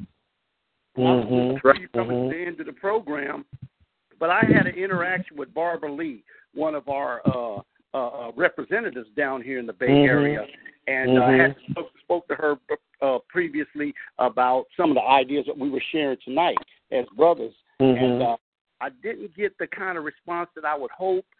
Just seeing her at a baseball game, which I did, and got to speak to her. But I hope to get another audience. But that's what Dr. Anderson said. Get your resources, then get your political influences, and then get them to work towards helping us get what we need in our community to rebuild. And that's why I'm going to leave you. Exactly. Okay. Hey, Brother Dobson, if you got a pen, I'll tell you how to. I don't know if you want to say your number out loud, but I'll give you my number, and the way you can reach us. You can always reach us through P25CL.com too. But my name is Corey, Brother Corey Jeffries, and my phone number is area code 510-691-7090. And since we have this possibility with this community bank here, I would like to share some things with you on that concept of what you're talking about and how we can link it in with T25, and because these people are awarding grants, giving loans, and doing all kind of things. And the one thing, and knowing somebody there, it's not what you know, it's who you know. Knowing somebody there, yes, right. But by the same token, you still have to do your due diligence. You can't just say, because this person is, my father or my, grandfather or something, that means it's automatic. Because you're a representative of them, the real eggshell in that thing is, if my cousin opens his door for me, I don't want to come in. All tore up and stuff. They're gonna, that's gonna go to his credibility. So all we have to do is just, I talk to him once a week lately when he's not on a plane with Tom Steyer and Warren Buffett. I talk to him on a plane sitting next to them guys once. But when he's not doing that, he gets back to me pretty promptly. And he keeps me out in front of what's going on. He said, you might want to do this. Hey, I got somebody over here. I'll give you this number. You call them. They'll hook you up. So that way there's no, we can't do it like Trump and them. We can't just call our friends and relatives in, even though they have no experience, and all of a sudden now they the director of Homeland Security. We can't do it that way. Yeah, we have to come in and say, hey, look. He said, he told me everything he told me. He said, hey, look, Corey, this guy's about to drop $20 million on 2 billboards. And when New Year's Eve came for the Dick Clark thing with 3 million people, 3.5 million people in Times Square, just like he said it, I saw in the background them 2 impeached Donald Trump billboards. He said he's getting ready to drop millions of dollars on the black colleges now, Corey. This thing that you're involved with Major League Baseball Urban League through Mike Norris's Wellness Center, and also with the Authentic Baseball League. So there are 6 Negro League teams that are playing in Modesto and Stockton now. Wow. They're Authentic Baseball League teams. But, of course, it's season to season, and the money comes and goes, But latching that on to this voters registration and this black colleges movement is just another part of the example I just gave a while ago, Brother Dobson, when you were talking about how to start this film thing, and it looped into the Boys and Girls Club and this and all these other different entities. This is how we have to do. And see, flying by yourself sometimes isn't enough. Sometimes you got to build relationships and stuff, because it'll open up doors. Like the thing, like you were talking about Barbara Lee, the place I'm doing this broadcasting from now, one of the people that just left here is Barbara Lee's next door neighbor. Okay. Her next door neighbor. And she told me, she said she's doing something for small black businesses in a couple of weeks, and she's going to let me know. She gave me the card for her chief of staff, and she said contact her in the next couple of weeks, send her an email or something. And it's about how to develop your own businesses and stuff. And like you said, it might not be exactly what we expect, because you get close to them and you expect something more sometimes than what it is, but you wind up coming someplace to get in line like everybody else, which is fine. There's no special door opening or anything like that. But at least you're in a place where you can observe and be a fly on the wall. That being a fly on the wall thing. I'm gonna say this one last thing, and I'm gonna ask Dr. Kwaku something. You still there, Dr. Kwaku? Yeah, I'm here. Okay, I'm gonna say this one thing. There were these people that were trying to get, Michelle and Barack Obama. They were so highly coveted by different organizations and stuff. They were having, for the girls. Michelle was doing things for etiquette and the Easter egg hunts and having their open door policy and all that. But there were a lot of political types that were trying to get a word in with Barack Obama, and because, they're in that mainstream of politics, it was just hard to get to him. But now here's a guy that talks to him every day, whenever he wants to. And you know who he is? He was the black dude who had security clearance that was coming in the back door emptying all the trash cans. He's just emptying all the trash cans. Like, hey, Stuart, how you doing? Oh, I'm fine, Mr. President. How are you? He said, how's your grandson? He said, oh, yeah, he's playing T-ball now, blah, blah, blah. Well, you know what? You think you got the hookup on the front lawn with these politicians. If you knew the guy who was emptying the garbage cans, that's your way in. Right. That's your way in. And that's the way we have to handle our business. We don't get the $1 million check. I was just looking at LeBron James a while ago on something about him on the internet, how, Phil Jackson made that statement about him and his posse and all that stuff. Well, you know what his posse, the guys he graduated from high school with, 2 of them, one guy that he met selling authentic jerseys at a ball game or something, and I forgot how he met the other one. He got 4 guys in his crew that he knew. One of them he knew since he was 5 years old. They just signed a $1 billion endorsement deal. Wow! These guys from his neighborhood, the posse, just signed a $1 billion endorsement deal. And they say don't do business with your relatives. Don't do. we already know at the family reunion is that one uncle that you stay away from. You know, you don't sit on his lap or something like that. You know, but you know what? When you got family members that are loyal and they know how to conduct themselves, the best place to do your business can be with your not associates. See, I knew a lot of people in school. You know, oh yeah, I remember so and so. We were in math together. That was it. But your friends and your family, if you can keep your circle tight, and see, for us, it's our village, it's our relationship. The people that are on this show right now are people that are like-minded. I think we all have the same interest in mind. So, like you said, Andre, let's make this thing happen. You know, it's time to make this thing happen. You know, and Dr. Kwaku, you can still give us that 15-point plan if you want to. You want to give it to us? Oh, well, that's a little bit late after 9 o'clock. I need to. Okay. Basically, we need a whole show to really go through everything. Okay. Is Pastor Warren in here? Nope. Okay. I was wondering if Pastor Warren was in there. We still have, about 20 minutes, and we just had recently the San Francisco Film Festival. There were about 60 different films there. I would want to just share a couple of local brothers here that are willing to come and participate and consult in some of the things we're doing. One of them is the professor of Black Studies, former Black Panther, Walter Turner, who's at Marin College.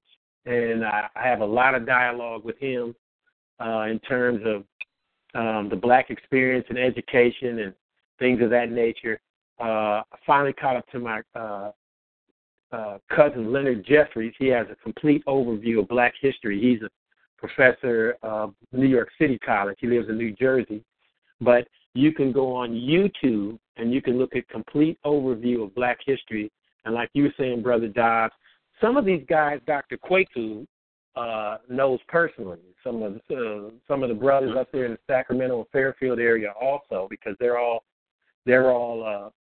from the circuit that included Malcolm X and Kwame Ture, a.k.a. Stokely Carmichael and such. And we have scholars and everything right here. Dr. Kwaku, instead of the 15-point plan, share your concept about certifying schools and stuff that you were talking to me about a while ago.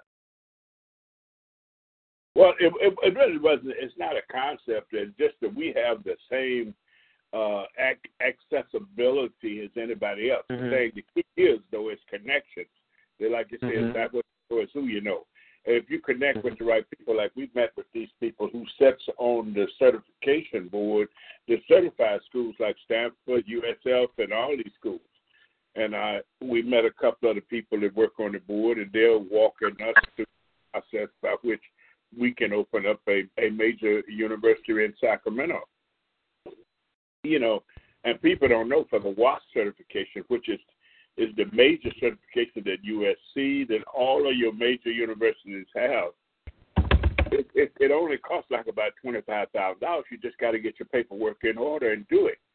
But the problem has always been us coming together, and instead of, we don't know how to be in a group process. We have learned individualism from the American culture, and everybody want to be in charge. Well, when you're putting together major situations like this, you got to be open and you've got to be receptive to other people's ideas, and you got to allow other people to grow and develop along with yourself.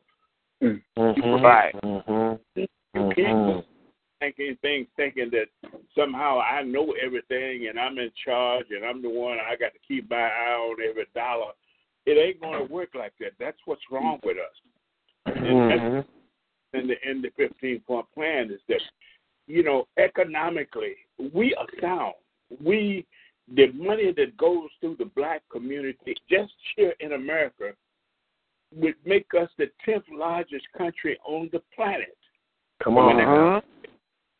But because we come together, because we don't buy black, because we are so involved in this what I call Caucasianized, or we've moved into this multiculturalism, that it's impossible for us to see what I like to refer to as a black nation. The only way that we, can determine what our outcome is going to be is we have to be in charge of it. I mean, education. We have to be in charge of economics. We have to be in charge of security. And one of the things that we talk about, I've been reading a lot of stuff, and I thank the Chief. Are you still there? I'm still here. Yeah, that book that you was talking about, I read a part of it today, but that Jones guy, who was teaching them how to use religion to make slaves out of us. Right. Until we're able to rise above this stuff, people always say to have a different mindset. Having a different mindset don't mean reading a couple of paragraphs from somewhere and wake up one morning and all of a sudden you got a different mindset. You have got to be who you are. In fact, answer this about that. Who you are, what your purpose is, where do you come from?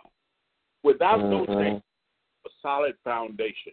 We need a foundation so that you and I and other black man, sister on this planet can come together and sit down and realize that we come from different, some of us even come from different cultures within the culture. So come on now. Think differently. We have different ideas. But those are the things that divide us, and we have to learn how to communicate with each other without allowing all of our personal beliefs to dictate whether or not we're going to continue to interact with each other. Because unless we interact with each other, we will always be working for somebody. We will always be educated by somebody. We will always be provided security by somebody. And you see what they do when they have security over us. They shoot us down in the street. So come on now. It's time for us to wake up and realize the only way, we have to be able to protect our women. If you can't protect your children and you can't protect your woman, it's no wonder people don't see us as men. Thank you. It's no wonder they don't see us as men. We have to be able to provide that. And so until we get to that point and realize that, anything, and my granddaddy always said, anything worth having is what, if it ain't worth dying for, it ain't worth having. We gravitated to a point where we have realized that we have something that's worth giving it up for. I would give my life for my children. I would give my life, and we all say that. But then when it comes to the test, we start negotiating our rights away. This just is about negotiating. This brother sent me a video today. He said, you want to stop police shooting of unarmed black kids? Whenever a cop shoots one of your unarmed black kids and they go to court and then some of your own people turn him loose saying he was justified, you need to find this family and kill somebody in that family. A lot of people, they don't like to hear that. Oh, you can't use violence against violence. Sometimes you have to use fire to put out a fire. We quite say and nothing has taken place. You see how much marches and how many things are developing because they won't let these people come across the border and they're taking their children. Why don't they wait until whenever one of us gets murdered for absolutely no reason? Right. And that's why I'm so turned off against the political scenario, because they'll raise up for anything except black rights. Yes. So people can push that issue is us. And if we sit back and don't, get out there in the mix and say, hey, I'm ready to give it up for this. This is not right. I'm not going to stand by and watch you abuse my women. You see how women, they body slam little teenage girls, these big and all this kind of stuff. That shows you that they totally same concept that they had during slavery, that there is a black person doesn't have is obligated to respect. Mm-hmm. You understand what I'm saying? So that's right. We are the only ones who can change that. And as long as we keep going for the okie-dokie, making excuses and marching and singing and studying their religion, studying their educational process, we will always be subservient and we'll always be working for them. Even these guys in the NFL, they're trying to make, some of them make $200 million a year. They're $200 million a year slaves because they don't have rights that everybody else has. Right. You know? So where do we stop it at, brother? That's we have to ask. Can I chime in? Can I chime in? I will not tolerate this type of process any longer. Anybody coming at my door, they're going to have to go ahead and shoot me down. That's all there is to it. That's powerful. That's powerful. And I know it might seem drastic to some people, but how do you fight a war? You can't fight a war by shooting marbles. That's right. Thank you. That's right. A war for our children, a war for our communities, a war to be accepted. Why should we be battling this war about being accepted? We don't need to be accepted. We need to accept them. Hello? We turn where we are the people who are having to adjust. We are the people who are afraid of bending the law or breaking the law. Even when we're right, we're afraid. What kind of country do you live in where even when you know you haven't committed a crime, somebody stop you and can disrespect you any kind of way they want to, and you can't do absolutely anything about it? Yeah, just break your spirit. Yeah. Brothers, right. We are in a war for our spirit. We're in a war for our families. We're in a war for our community. We don't have no community now, but we can have one. Black women don't respect black men because we can't protect them. They know it. And and if you go back and if you read slavery and if you study slavery, those are some of the things that really crippled and disrupted the whole black continuity. Because your wife walk down to your house anytime he get ready and tell your wife to come on up to the house, baby, I need some action tonight. Yeah. And we have moved into an era where we're doing it now, but they flipped the script. It hasn't flipped really because they still give our women, two of our black women have what they call these high-profile jobs where they're making big money now, and they're making the big money. And guess what? I don't want no brother today making but $50,000 a year and driving a garbage truck. A man got $100,000. Yeah. Flip the thing around, and we're still divided. And it's time for us to, if we want our women to respect us, we better stand up and start acting like men. And we better do it now. Now, that you ain't got no time. You can't plan this. It's when you get up in the morning, you walk out your door, you be a black man. And that's what it's all about. It's all about standing up for your rights. Would you stand up for your right if nobody else is on your side? Come on. If somebody came to your door right now and intimidate you or hurt your family or your children, would you stand up and fight? Yes, you would. Well, you better believe it. You better believe it. That's right. We have to do it in the school systems where they just, they taking advantage of our children, miseducating them, and abusing them at the same time. And yet, come on, and talk about, they got another school over here. Let's put my kids over here. The same curriculum, the same processes in place. So your kids are going to wind up the same way they would have wound up if they're in a charter school, a public school, or whatever school. As long as your kids are learning how to be good Europeans or modern-day slaves. That's it. Whoa. That's profound there, Like it's Paul Washington. I want to add something right on that comment from Doctor. Yes. But if you look at the immigration laws that they're doing right now with the border, right. They're trying to keep all those families together. And consciously, they see it as being right. But if you look at our history, they sold us off and never tried to commit to keeping us together. So that's right, brother.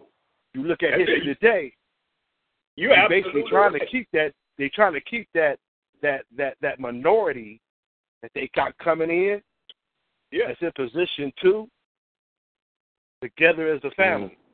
But they continue to try to figure out a way to separate up.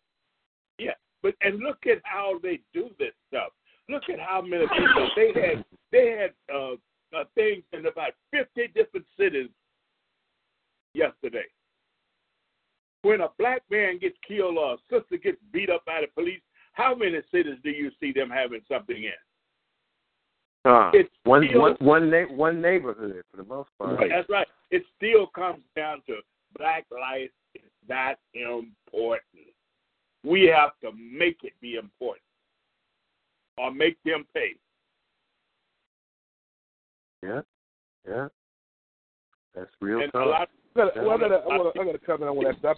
I follow Claude Anderson also, and he was mentioning something about independent. As an independent, to create a message or to have a voice, we have to try to create an independent. That's right. Now, on that subject matter, how strong do we come together as a black community or as a whatever we're trying to voice to be independent versus Republican, Democratic, or whatever it may be, to, I would say, put a message out? Is that the route? What I think we have to do, I'm quite familiar with Claude Anderson, the heavy brother. We have to come together. We have to rise above our differences. The funny thing about us as a group is we see ourselves as different as white folks see us. We don't see ourselves as one group. Mexicans see themselves as one group. Asians see themselves as one group. Italians see themselves as one group. White Jews see themselves as one group. We are the only ones running around talking about, well, I got 20% Irish, I got 10% Native American, and 35% African. Right. Because we are the only ones. In fact, I wrote some stuff and put some ads out the other day. We are the one group who runs around trying to be accepted into this whole multicultural melting pot. We are afraid to go out there and make people respect us for who we are. Because we're so busy trying to fit into these pigeonholes that they try to make us fit in. You got to fit in over here in order to get a job over here. You got to act this way, and if you want to work here, you got to talk this way, just like they do in the NFL players. Well, you can have your rights, but you got to do it in the shower room. You can't come out in public and do it. That's cold stuff. Right. Yeah.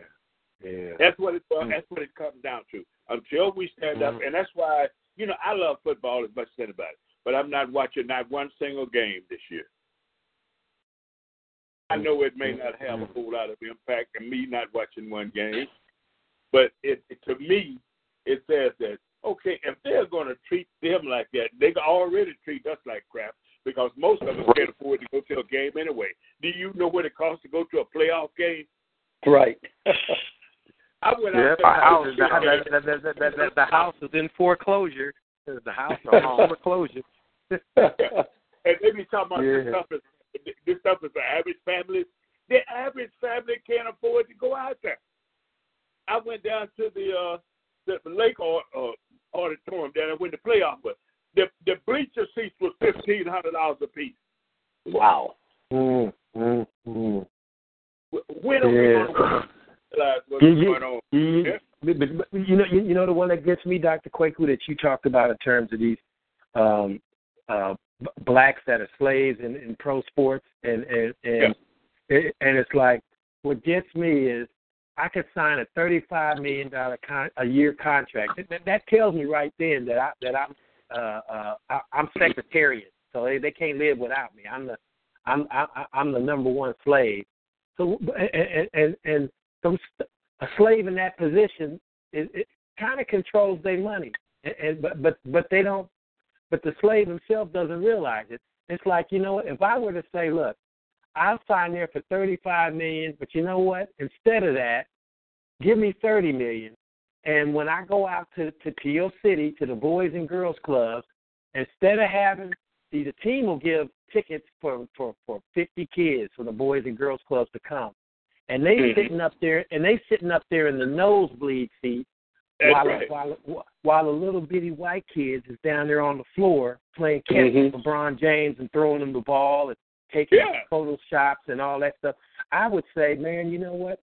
You offer me $35 million, I'll come there for $30 million. But here's what I want. I want one section where them little black kids from the Boys and Girls Clubs can sit right down here at courtside. So when we shoot around, so when we shoot around, they gotta watch. They black as LeBron James, and they gotta sit way up there and watch little white kids play with all their heroes. Yeah, and guess what? Our people buy more of that paraphernalia than anybody else. Right. So you can see somebody be homeless and they'll have a brand new 49er jacket on.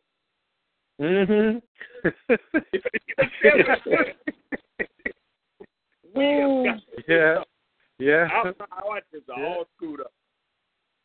Yeah, it is really. We think that we have made it, that slavery is over, and we have overcome. Baby, we got a long way to go. And the message, you gotta believe that. And the message, you can see the message is so blatant. Yeah. It's like this. You can see the barbecue ribs on you can see the barbecue ribs on the grill in front of you, but you don't see the fly on the end of your nose. You know what I mean? Hey, there you go. You can see the barbecue, but you can't see the fly on the end of your nose. And at the end of the day, it's like this society pays teachers $50,000 a year. Everybody who's done anything learns from teachers, but teachers only get $50,000 a year. The way they treat their women, #MeToo. You got a president who got about 20 women who don't know each other, and they tell them the same story, which means that they have had the same thing happen to them. But now the victim is the perpetrator, and the perpetrator is the victim. Trump, this guy that he just hired, just got brought up on sexual charges and lost his job somewhere else. So Trump just hired him to replace this guy for the EPA, director of the EPA thing. Hey, do you remember what I said a little while ago? Laws don't apply to them; they apply to us. Thank you. Correct. Look at Bill Cosby. Yeah, they apply to us. We step out of line, we going to jail, or they're going to ruin us. They can have a prison record and be a full-time loser and be working in the White House. and not only is Cosby in this kind of trouble, but they're going to humiliate him all the way. I mean, they done dug up some of the ugliest old white women to say that he done did something to them. I'm like, yeah, because they didn't make it. Now they tripping. They, But you know. The constituents that got him in office don't care about that. They care about he is fixing their agenda so that they can have control. They can stack the Supreme Court. They can make the laws. They can roll back voting rights. They can do anything they want to, and all they got to do is tell us, well, it's a law. But what they mean by that is the law applies to you. It don't apply to us. We apply to you. Obey the law. And what's the trip is it's the law today. In the next administration, it ain't the law no more. It's like, wow, it's like I watched that documentary today about Bill Cosby. Yeah. Until that black comedian came out, made a joke. Out America left it alone. Until a black man came out and accused a black man of rape. They left it alone. You're right. They left it alone until that comedian came out and accused Bill Cosby of rape. They reopened the case on that joke, brother. It's documented. But you know what the deal is? The deal is they don't care. They really don't care about what we do to each other. It's when we step off that high. But they needed that platform. Some of them women that he did stuff to were white women. Mm-hmm. You understand what I'm saying? Mm-hmm. And Tiger Woods. Tiger Woods was their boy. But when you stick with white women, even though it was consensual, all of a sudden he's a dog. Yeah, hey, Tiger got mad skills. He got busted playing on a white woman with another white woman. He still didn't get it. He had a chance to jump ship, and he still didn't get it. But I wonder what would have happened if he'd have jumped to a sister or something. Then if he'd have went with a sister, they wouldn't have let him on the golf course again. Exactly. Exactly. We'd have seen him out. We'd have seen him out there caddying for Colin Ferguson, the one who made the joke about the Masters. You try on the green jacket. He said, "I guess you get to pick the food for the next match." He said, "I guess we're gonna be eating collard greens and cornbread." Fried chicken. Wow. Yeah. He'd have had to been caddy for him probably if he'd have got caught with a black woman. Lowest of the low. And a brother from Hercules. This is Paul Washington.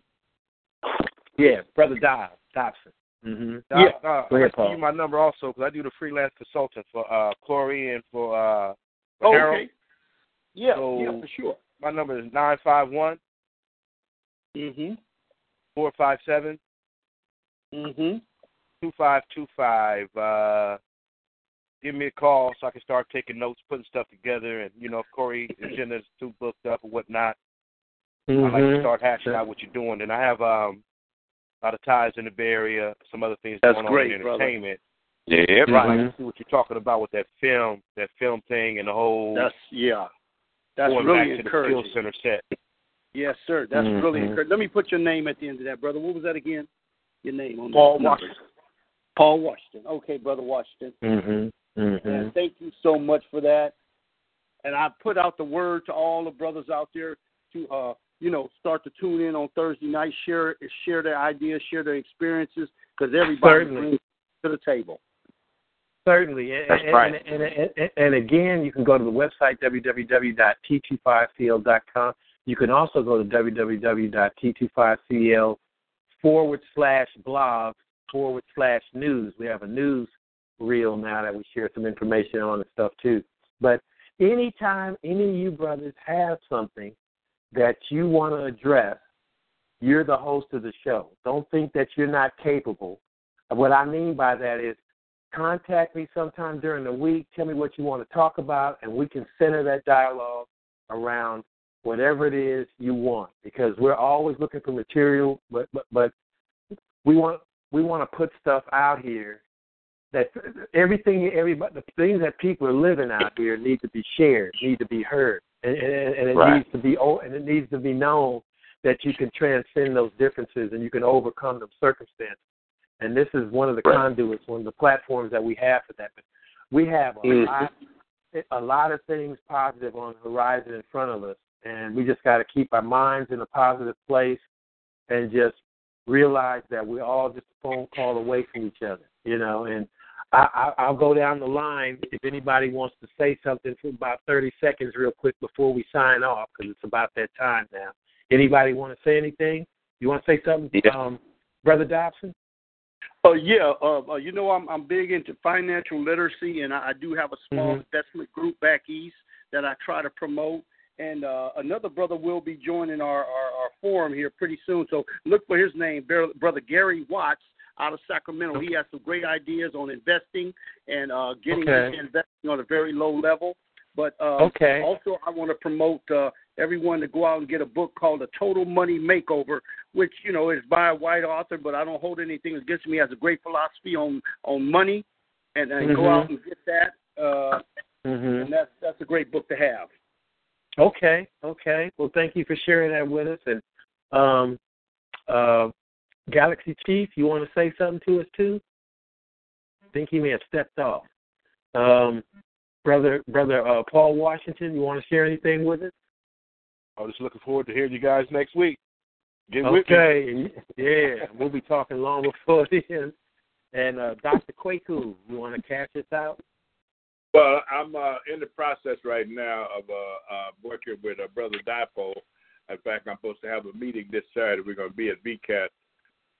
We want to start filming, and the first thing we want to film is what we've already titled a thing called Black Men Rising. And we're going to have all of you brothers to come to the studio, and we want to film this and show so we can talk about these ideas and get them out there and let people know that black men are really trying to take this thing to the next level. And but people don't know it. They don't see enough of us out there doing it. Right. Okay. So, yeah. I want to get that organized within the next month. You know, I got a meeting with them on this Saturday, and I'll let you guys keep you guys informed on the next show. Okay. Sounds good. Okay, well, everybody, again, it's been a great show. Thank you. Brother Harold.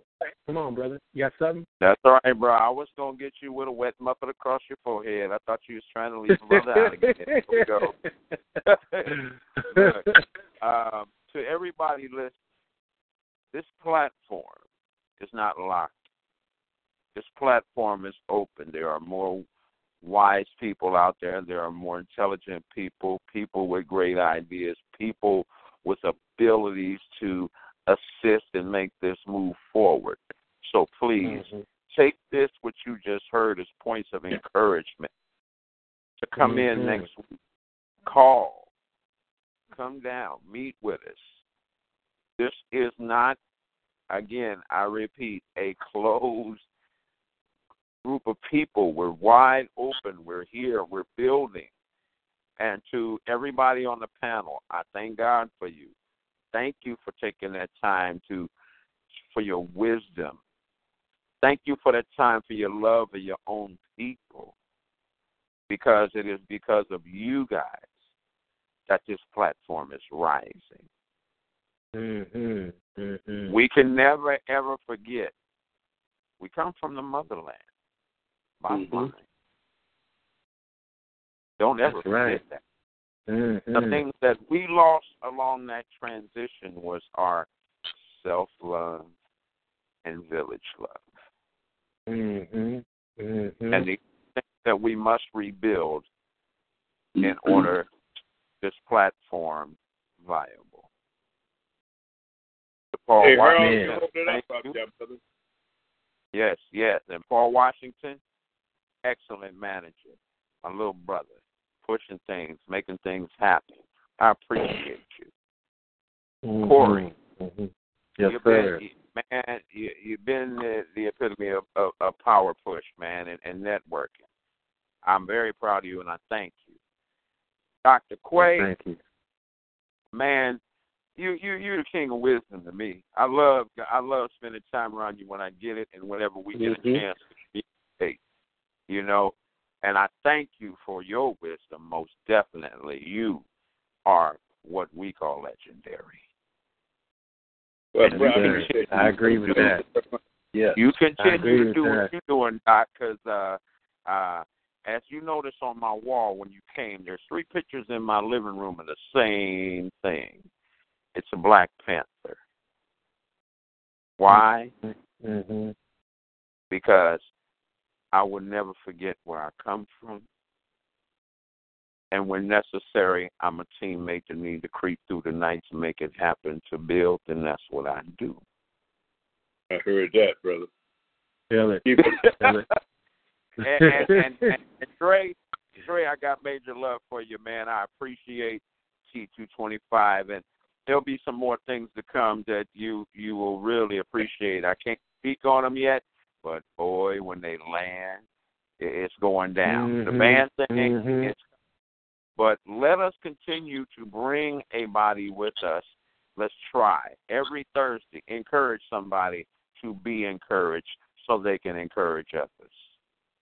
There you go. There you go. Man, we got a lot. We got a lot of hosts in the making. Yeah, Brother Chief is looking to expand too. More shows, more information, again, T25CL, we want to thank you for every opportunity that we get when we get to come together on Thursday. We're ready to take it to that next level. I would encourage anybody who wants to hear any of the shows, whether it's Soul Vibration or any of the other shows that we have Monday through Friday through Saturday, 2 shows on Saturday with Galaxy Chief starting in the morning with United We Stand. You can simply go to www.t25cl.com. You can click on any one. You can click on Galaxy Radio, then click on any one of those shows, and you can listen to any of these shows that we've had that are archived. So we're live and online all the time. And with that, I'd like to say, Hotep Brothers, appreciate you. We'll see you next Thursday. Hotep. Blessings. Hotep. Hello, it is Ryan, and we could all use an extra bright spot in our day, couldn't we? Just to make up for things like sitting in traffic, doing the dishes, counting your steps, all the mundane stuff. That is why I'm such a big fan of Chumba Casino. Chumba Casino has all your favorite social casino-style games that you can play for free anytime, anywhere with daily bonuses. That should brighten your day a little. Actually, a lot. So sign up now at ChumbaCasino.com. That's ChumbaCasino.com. No purchase necessary. VGW Group. Void where prohibited by law. See terms and conditions. 18+.